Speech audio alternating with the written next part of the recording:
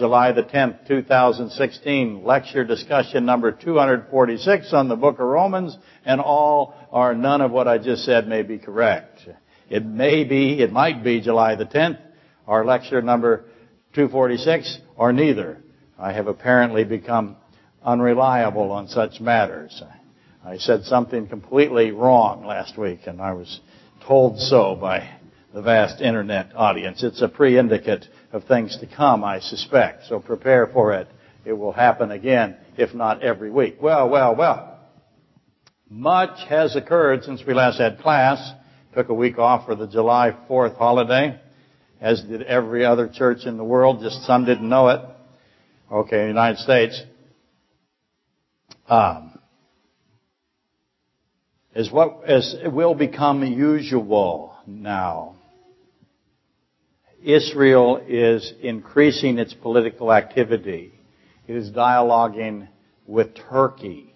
That's the most prominent, I think, interaction between Israel and another country. Israel also has tremendous amounts of diplomatic movements into Saudi Arabia and Egypt.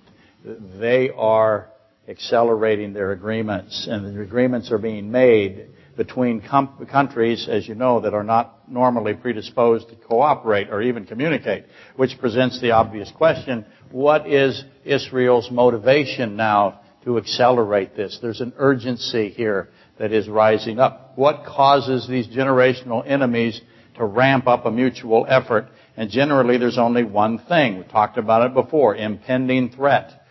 Israel, Egypt, Turkey, Saudi Arabia are recognizing the threat is growing, it's rising, it's a menace to their existence, and Israel and the other countries are making the appropriate preparations, as they should.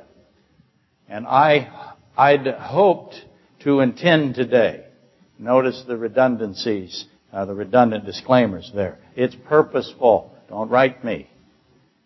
Okay, write me. It's kind of funny, actually.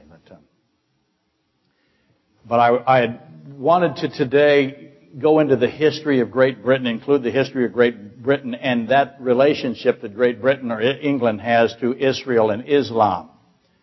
I covered it last week briefly prior to the lecture. I wanted to do it more in depth. I wanted to do the history of the Balfour Agreement. I wanted to do Allenby's declaration, Harry Truman, the Battle of Jerusalem. An extraordinary piece of history that is recent. We all can see the aftermath of that battle. It's close enough to us. So I wanted to do that, and I probably will. Not today, unfortunately. As I kept going, I couldn't fit it in. And all of that, the relevance is the Brexit, or the withdrawal of England from the European Union. I think that's extraordinarily significant. And the immediate financial support that rose up from the United States for England, from the United States, and from Australia, and from Canada. All of the United States and Australia and Canada rose together. They unified to protect England from Germany. The point was to restrain Germany's inclination to initiate punitive measures economically, because Germany is a large market for England. And that market, if it's withdrawn from England, that would put England's currency in great stress. So they needed to have some kind of tension relief, for lack of a better explanation. The United States provides a fantastic market for England. All we have to do is make it attractive in the sense of tariff elimination or crediting or whatever else is necessary to keep England functioning. So here comes the United States and Australia and Canada rising together to restrain Germany. And what does Germany do? See, we have England, the United States, Canada, and Australia. That's essentially the same alliance that fought the Iraq War. And then now we have Germany, France, and who else? Russia. So on one side, England, United States, Canada, Australia. Other side, Germany, France, Russia, Eastern Europe, essentially all the allies of Iran. Meanwhile, the Chinese Navy continues unabated. I'll repeat for the internet audience, Xi Jinping says that the world is collapsing economically and only Russia and China will prevail. And within 10 years, we will have a completely different economic structure in the world that we have now. Unforeseen, unseen ever. So the expansion of China and Russia, the togetherness of Russia and China, that is amazing. The world is coalescing again into the same defined entities of World War II. Israel, therefore, recognizes it. The Jews know what happens when the Germans side with Islam and Russia. Who gets killed? It's the Jews. They know that.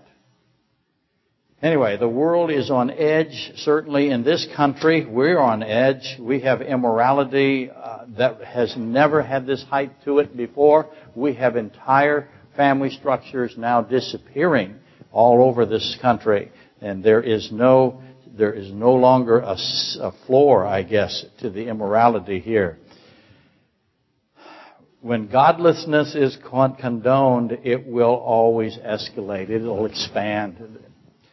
Coexistence with godlessness or evil is futile. It cannot be done. You cannot condone it. Evil must be resisted, must be met with force.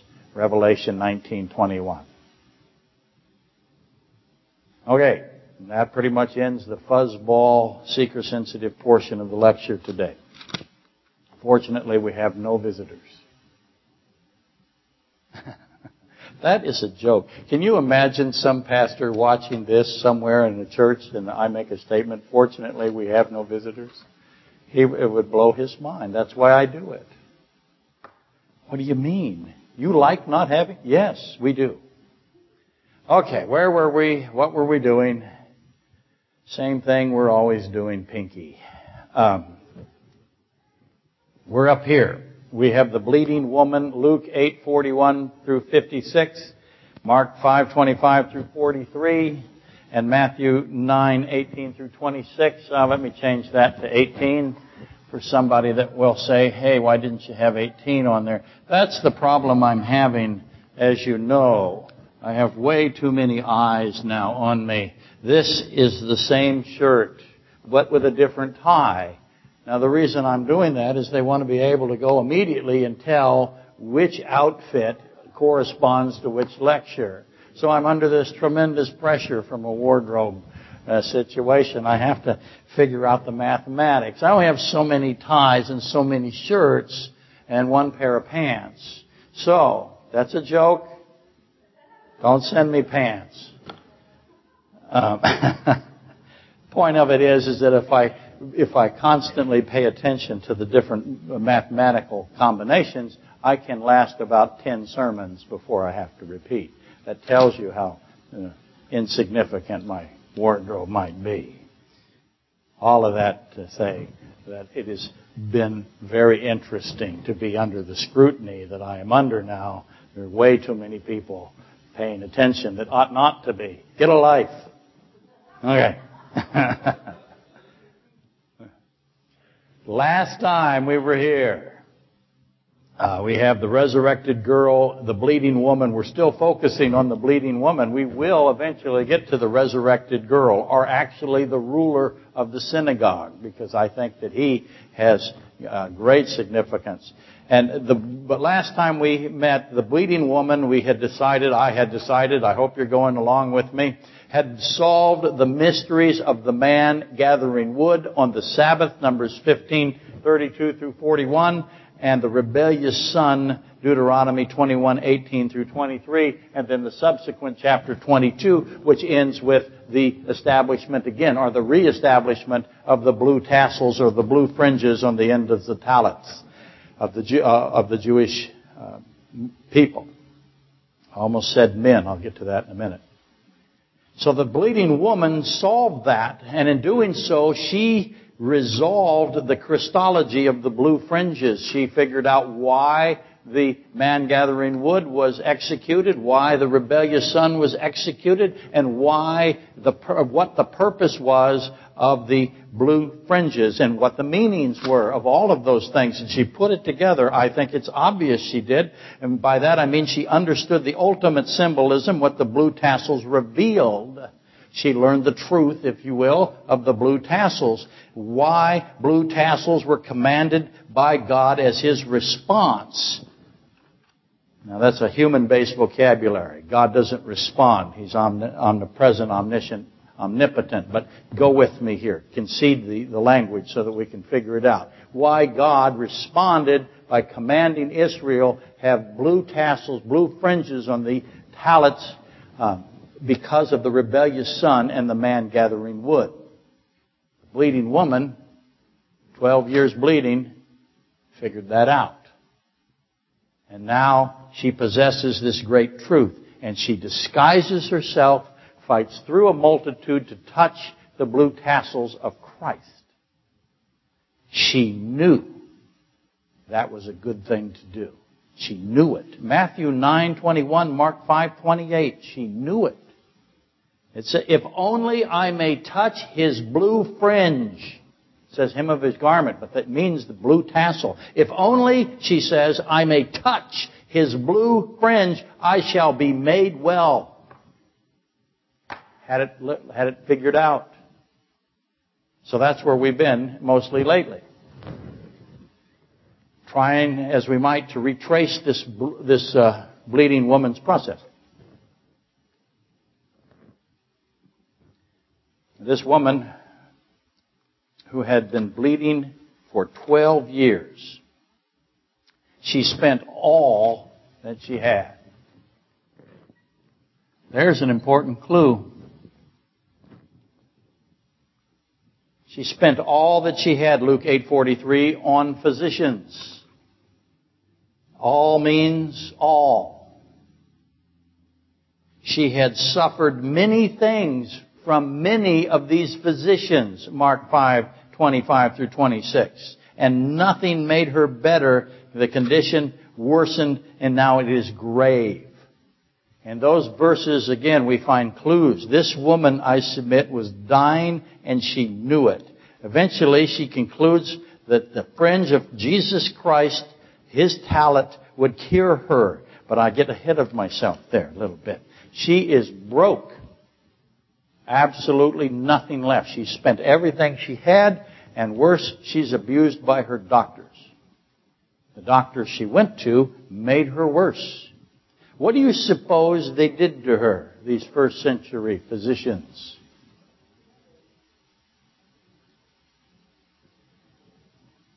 Now, who's writing this? Oh, another question. How old do you think she is? Get an idea in your mind. She's been bleeding for 12 years. Bleeding to death. Every time she goes to a physician, she comes out worse. Spent all her money. How old do you think she is? Or was at the time this was written? Luke is the writer. Duh. Where can you get this kind of insight for free? Nothing's free but the grace of God. Luke wrote Luke. Okay, there. In case there was any controversy. Who's Luke? What's his job? He's a physician. That's absolutely right. This is a doctor writing about going to doctors and getting butchered. What did they do to her? Luke, a physician, says that she is incurable. Luke 8:43. How did he know that? Did he see this woman? He's a physician. Luke was not an eyewitness to Christ. He wrote what was that which was given to him by the apostles. Luke is this incredible, meticulous researcher and historian. He's a scholar. He's highly educated. He's a Gentile. This is a Jewish woman. How did he know that her condition was incurable? He says she was doomed, no cure, no hope. So I wonder about Luke. How much money, let's go back a second. How much money had this woman spent? How much is all? 12 years, doctor after doctor after doctor. This is going to surprise you, but there are people in the medical business that are not honorable. Some of them, I could make so many jokes here, and I just won't do it because it'll be very offensive.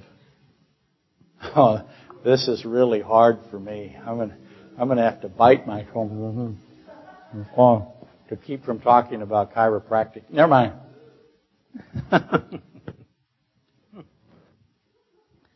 I had a friend of mine. We would lie to the chiropractor. We'd go in and tell him that we felt horrible when we felt great to see if he'd tell us that there was something wrong because it was part of the school district system. They'd say, well, utilize this service. He was part of that. And so we'd tell him we feel terrible when we felt great. And then if we felt bad, we'd tell him we felt great. Just to do a double-blind study. Never mind. I don't want yes, I do. I do want letters. Okay, please. Woman spent all of her wealth. How much is all? Let me repeat that. What is the source of her wealth? Where did her money come from? How old is she? Again, I keep asking. Same questions. Figure out, I have a wealthy woman. Took 12 years to get rid of her wealth. And as she's making her move towards Christ, she makes sure that she's hiding herself. She attempts to hide her actions. And what did God do? God made certain to reveal her.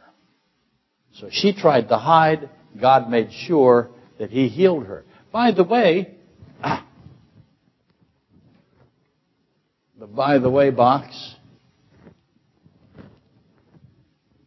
in case you were counting. What else was wrong with her? Well, we know that she was pretty well cut to pieces by the medical community of that time as they attempted to cure the incurable, according to Luke. And Christ, God, fixed it. There's a really wonderful thing here. All the others were unable to cure her. In fact, made her worse, and in the process probably disfigured her greatly, and God cures her. So how did she look before she grabbed that tassel? What did she look like after she grabbed that tassel? How good a job did God, the great physician, do on this woman? So I want you to try to imagine all of that. And then how many in the multitude saw it, saw the before and the after? How many in the multitude knew who she was? Remember, she's disguised herself. She's expecting somebody in that multitude to know her. That's the only explanation for that, I believe. So that makes me ask, were there Pharisees and temple police in the crowd? Duh. There's always Pharisees and temple police in the crowd. Did the Pharisees then know this woman? If she's disguising herself, who is she disguising herself from? Did the Pharisees know this woman who had enough money to seek out continuously medical professionals for 12 years? How much money did that take? How much in today's contemporary currency? Let me say this for the internet audience. My sister, very gravely ill, hospitalized now, put into a sedated state, put on ventilation. She has made it through the worst of it, and we are grateful and hopeful. That's where we've been the last week or so, if you've been trying to find me. How much money my sister rack up? It's going to exceed $100,000. It's going to be 10 days. Critical care, emergency surgery. It's going to be brutal. And we'll deal with it. This woman does this for 12 years. How much did it cost her? What would you think contemporarily? How much money do you think she had? How much money do you think it would take to spend today to get 12 years, physician after physician after physician, of medical help that did not make any difference? Yeah, some of you were suggesting $1 million. Okay, how did this woman, how old is she, where did she get that kind of money? She's a woman. No offense. Okay, a little offense. Think of the culture. How in this culture does this woman amass this kind of wealth to do what she did? I see some of you mumbling. And they will not tell the internet audience what they're thinking. They're doing it very quietly. But the internet audience is doing it likewise. What made her, what attribute, in other words, she thought this blue tassel of Christ, she knew this was the direction to go. So what attribute did Christ's blue tassel possess that moved her to reach for it in her thinking? And I asked earlier in this series, but let me re-ask this. Had she gone to is this the first tassel she's reached for? Has she touched anybody else's tassel, another rabbi's talent? Was she a talent blue fringe expert? I think she knew the meaning. Did the ruler of the synagogue know this once rich, now bleeding to death woman? Did they know each other? They are tied together in Scripture in an incredible, marvelous way. The ruler of the synagogue comes to Christ. He says, you can resurrect my dead daughter. People tell him it's worthless, he can't do it, don't trouble him, the daughter is dead. But he is relentless. He is going to go to Christ. Christ can save his 12-year-old. He can resurrect his daughter. This woman goes after that blue tassel like a pit bull. She's not going to let go of it. The two of them behave very much the same. So I want to know, one of them is very rich, the ruler. The other one is very rich, the woman. Do you think they knew each other? One of them is disguised. The other one's out in the open. Both of them end up in the open. Christ makes sure everyone knows who this woman is. It's in that multitude. And everyone knew who that ruler of the synagogue was because he's the ruler of the synagogue. So, obvious question. Do rich people know all the rich people? Well, they don't know me. I don't know them. That's pretty obvious. Back to the wardrobe thing.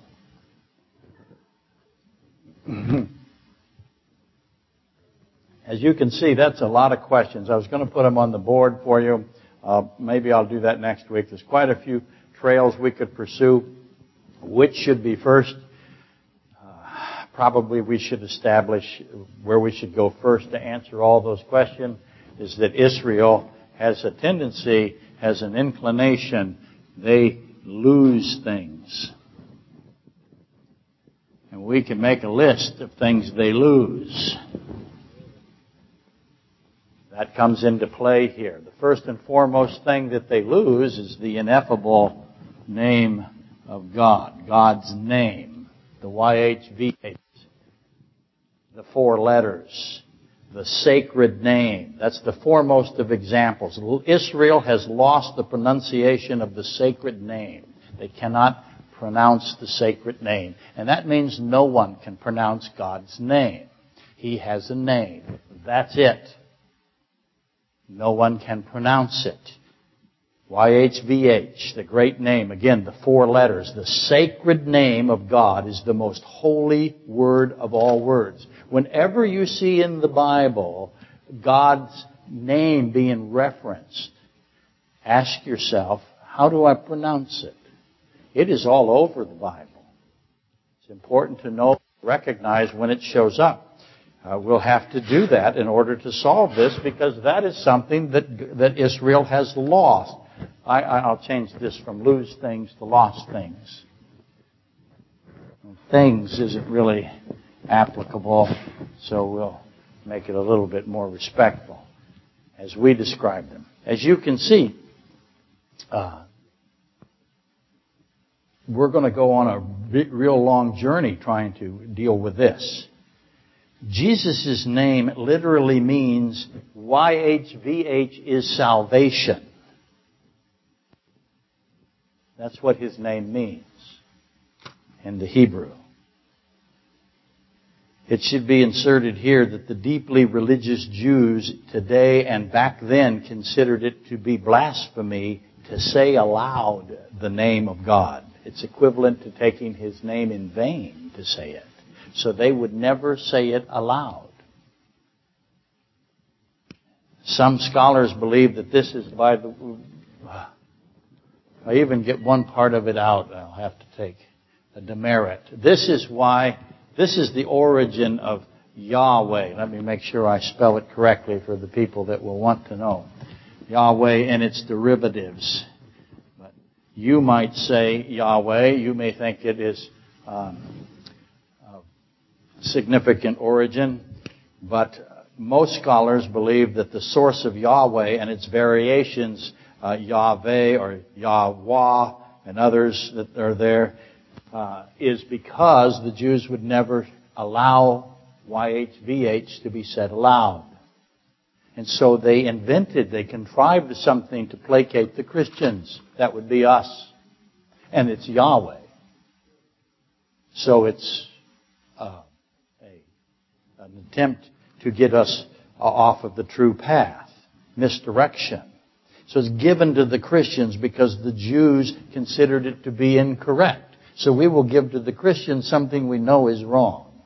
And they can say that. That'll make them happy. It's like giving you Skittles. And therefore, by doing this, no one would or could pronounce the 4 letters. You see the plan? That is likely the case. And that would maintain their belief that it is blasphemous to do so. But they would still know.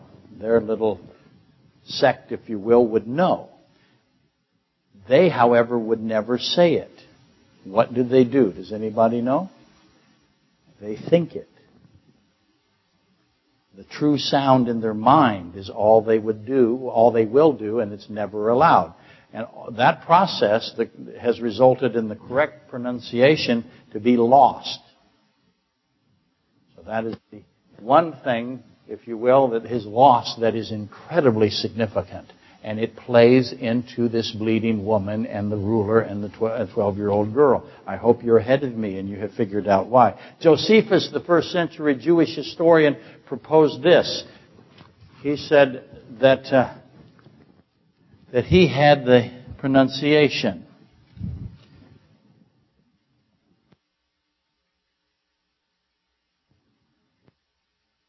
So it would be E-A-U-Eh. That is God's name. And there are many who think that may be absolutely correct. But for today, a couple of things you should know. The 4 letters are probably not consonants.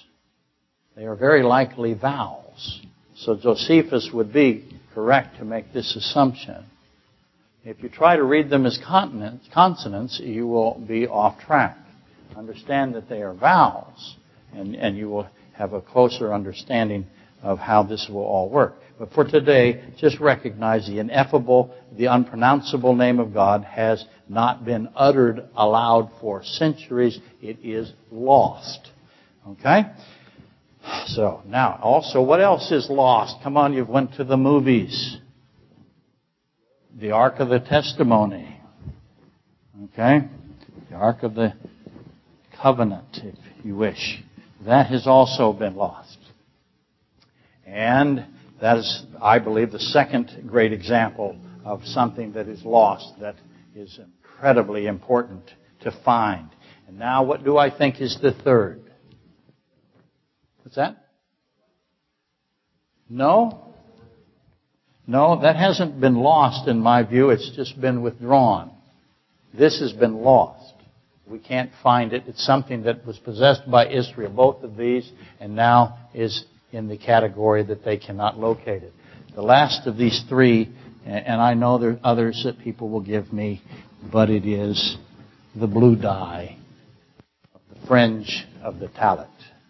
It is also lost. So those three extraordinary symbols, the blue dye for the blue thread that is in Numbers 15, 37, 41, the YHVH, and the Ark of the Testimony. Those three extraordinary symbols, they are symbols of Christ Himself. They're testimonies of Christ, and they're missing from Israel. All three of them, which is part of the blindness of Israel, I believe. They had those. If they find those, they will point that nation, direct that nation to Christ. A little history here. Gotta hurry. The Romans seized Israel in 63 BC. The Roman military, the Roman Empire. And immediately, one of the first things they did is issue edicts to prohibit the wearing of the blue dye. I'll give you the Hebrew name and the derivatives next week, but don't worry about it today. The blue dye, the Romans saw it as exceedingly beautiful. It was rare. It was precious. And they said no one can wear it. Only the Roman emperor, Roman royalty could have this. So anywhere they found it, they confiscated it. And that sent the Jewish makers of the blue dye into secrecy. They had to do it under great risk. Now 90 years of Roman authority over the blue dye now pass until the bleeding woman comes after the tallit, the fringe of Christ, the tassel. Which makes me ask the most obvious of the obvious questions. Where did God get His blue dye?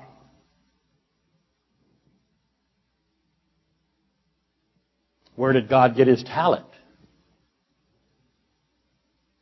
Is God capable of making clothing? Is He good at it? Did He make His own tallit?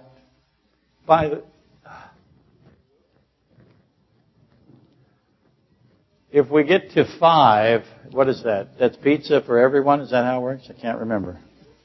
I'll have to look at the edict. Where did God get His tallit? Do you suppose that God's tallit has the true color thread? Duh. He made the garments of Adam and Eve. What did they look like? How good a job did He do on those? How good a tailor is God? Who's going to wear the true color? The Roman army prohibited you from having it. If you were wearing it, what are you calling yourself? You're calling yourself Roman royalty. You're calling yourself the emperor. Is reserved for Caesar, essentially. And you've got it on. How's that going to go for you? Not good. That was an incredibly brutal military. Is it your view that God did not wear it? Did He have the true color? Did He have the blue dye? Did He have His own supply? Duh. That's more does. How many does can we have? If you have the view, as some do, that Christ did not have the blue dye on His tallit, then you have God violating His own commandment, Numbers 15:37 through 41. That's an indefensible position. God would not violate His own commandment.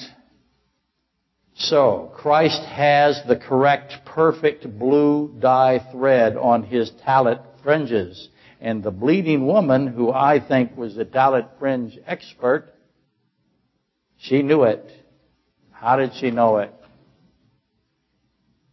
And it should be noted that for today, many Jews, the majority in fact, do not wear blue tassels. Because no one knows the true origin of the blue dye. It's lost. We'll go over that in the coming weeks. They have white fringe tallits. The fringes are white. There's no blue thread. Let me put it this way. They are wearing, where can I write this? I'll get rid of all. We decided all meant $1 million for those of you who keep score. What we have today in the majority is a blue-less fringe. Ooh. Blueless. I submit that God knew this would all happen, being omniscient, So consider this. Do it next week. We'll cover this group of 3. The name is lost. The Ark of the Covenant is lost. The blue dye is lost. I would think this would be catastrophic to Israel. I would think that because it is catastrophic to Israel. They have blueless fringes. Big problems. I think you can make the connection to where I'm headed here. Anyway, back to the woman who knows that touching the blue dye, the blue thread, will stop her bleeding. And oh, by the way, Deuteronomy 22. Does anybody remember the list from Deuteronomy 22? We read it here a few weeks ago. I have it marked somewhere with my marking system. It has just mechanically failed me. Let me read it to you. Deuteronomy 22:5, if you remember. A woman shall not wear anything that pertains to a man, nor a man put on a woman's garment, for all who do so is an abomination to the Lord your God. Wow. And we have discussed, I hope you remember, that cannot be ordinary clothing. This has to be specific clothing, and I am making the case for you today. A woman shall not wear anything that pertains to a man, nor shall a man put on a woman's garment. For to do so, abomination to the YHVH. The Orthodox Jews, because of Deuteronomy 22:5 today, and then do not allow women to wear a tallit. Some segments of the Jewish population where the women do, but not in the religious or the Orthodox sects. It's an abomination for a woman to wear a tallit. That's what 22:5 is about primarily. I can prove that because how does 22 end? Oh, let me say, you shall make tassels on the 4 corners of your clothing. That's the context of Deuteronomy 22, is the blue tassels. We'll go through that again as the time passes. But we would want to know why a woman wearing a tallit is a bad thing. It's an abomination to the YHVH. Yes, sir. What's that? Supper Dave is suggesting that this is a Romans 5 context, and it is the continuity of germ cell plasm. Now that is an interesting idea. I think correct, by the way, for those of you who wonder what I thought of that. Absolutely, it's the case because this is a Roman study. Now, they're going to accuse me of Dave of collaborating. Did we collaborate? No, we didn't. Did anyone believe us? No, no one believes you, Dave. So, but that is the case. It must be hot in here. This is what we've had heat waves, haven't we? It must be 75 degrees. And bright sunny outside. That's why we're not showing pictures of the audience, especially the non-felons. So, where was I? We should want to know why. Why is it not acceptable for a woman to wear a tallit? And Dave is proposing that it is a Romans 5 situation. I think he's absolutely correct, which makes it a Genesis 3 situation, isn't it? We should want to know that that the man, say it again. We should not just want to know why the woman can't wear a tallit. We will solve it by figuring out why the man can't wear something that is precisely the woman's. So I have a man has something and a woman has something, and we can't exchange them. They have to be what they are. Where in the Bible does the first garment of a man and a woman occur? Obviously, Genesis 3:21. Could I exchange those garments? Could Adam take Eve's? Could Eve take Adam's? Or would that be an abomination? Where was I? Oh yeah. The woman is pursuing, the bleeding woman, been bleeding for 12 years, bleeding to death, is pursuing the blue tassel of Christ as her last and only hope. Nothing else will save her. She's tried everything else. She's going to bleed to death. Her condition is incurable. Death is coming. No one can save us. Notice what I did there? Only the blue thread on the fringe of the talent of God can save us. Nothing else can save us. We have an incurable bleeding condition. Okay, back to the woman. I have a bleeding woman. She's bleeding to death. The only thing that can save her is the fringe of the talent of God that has the blue dye in it. Obviously, this blue dye is a symbol of the resurrection and the healing power of Jesus Christ. The 12-year-old girl makes that especially clear. He says in John 11:25, he makes it as definitively obvious as he can. He says, I am the only resurrection and the only life. Do you believe this?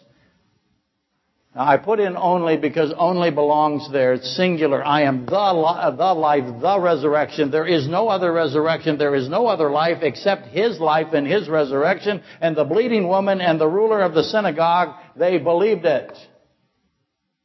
They knew. He's it. There's only one resurrection. This is the guy. There's only one person that can stop the bleeding, the incurable condition. This is the guy. And it's got something to do with his blue tassels on his tallit.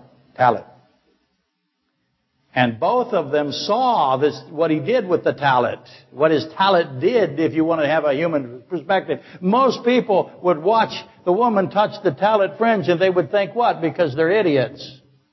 They're going to think the fringe did something. Fringe didn't do something. The fringe symbolizes who is doing it. It's a clue as to who he is. And the ruler and the woman both figured that out. And they saw how he used his talent to explain that. He used the symbol that is of himself.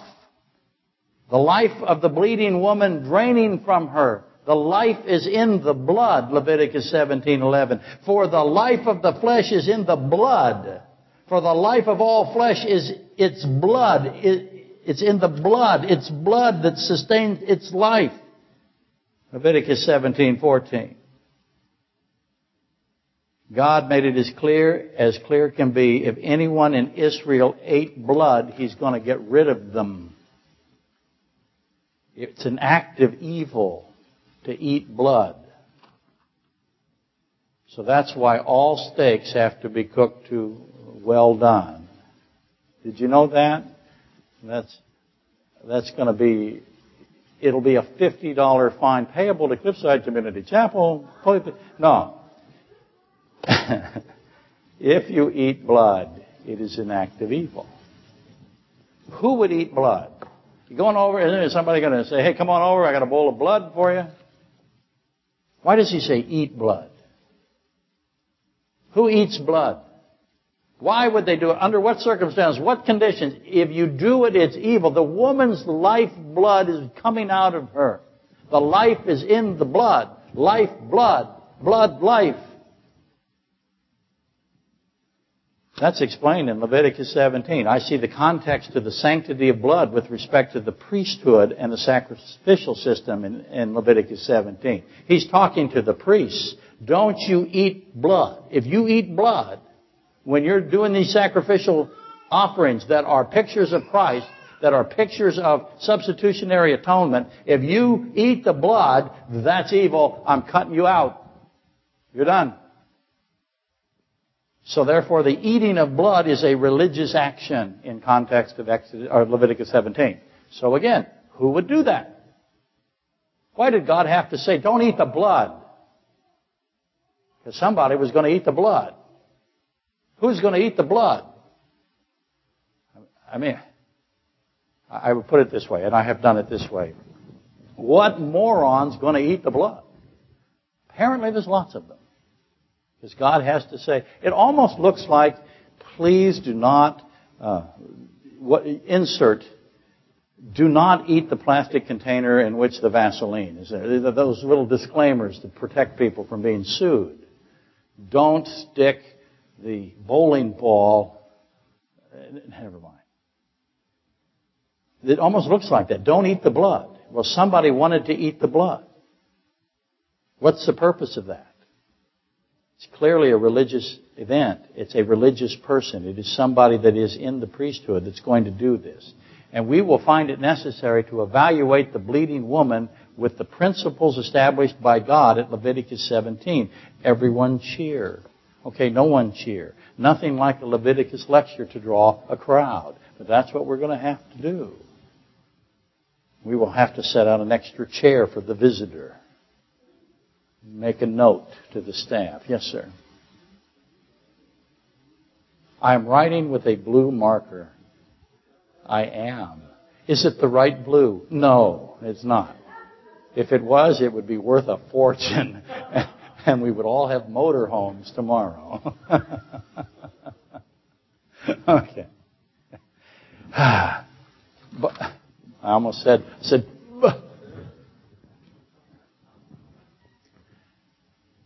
there was a rabbi not too long ago, I'm doing this from memory, that claimed to have produced the correct blue.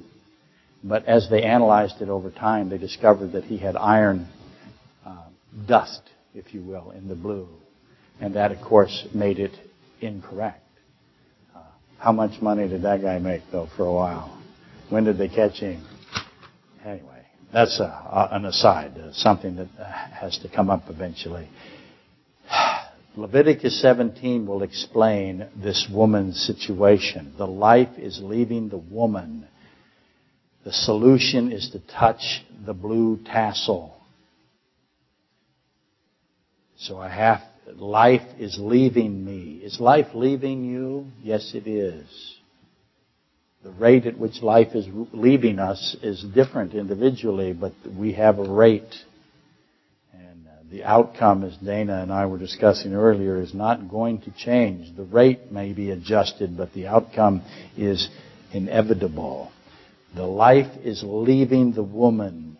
The solution is to grab a hold of the blue dyed thread in the tassel and the fringe of the tallit.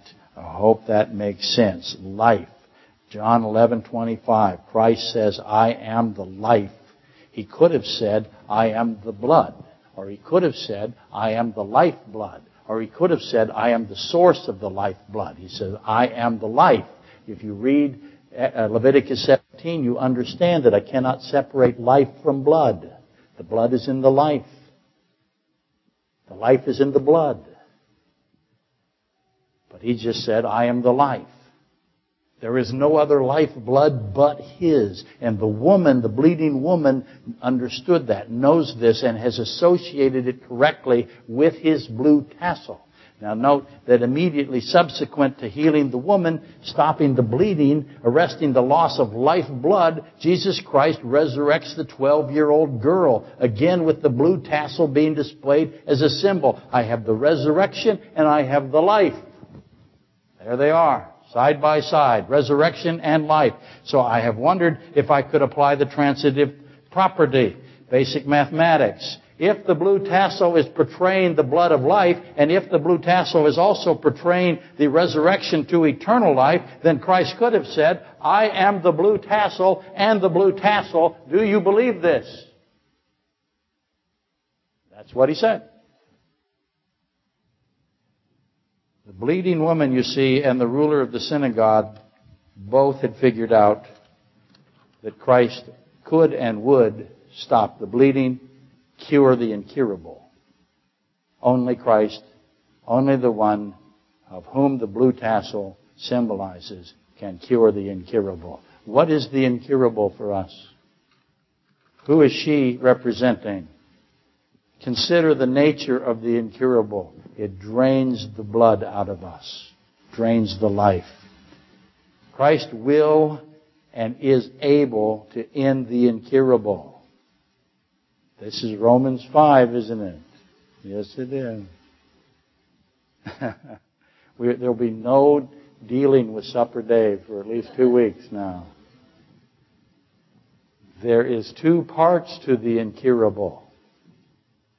There is the blood part and the resurrection part. Christ is going to take care of the blood part, and he's going to take care of the resurrection part, and only he can do it. And the blue fringe tells us how it all works. So you can look at the woman and look at the girl. They are the resurrection and the life part of the incurable. And next week we will define those distinctions.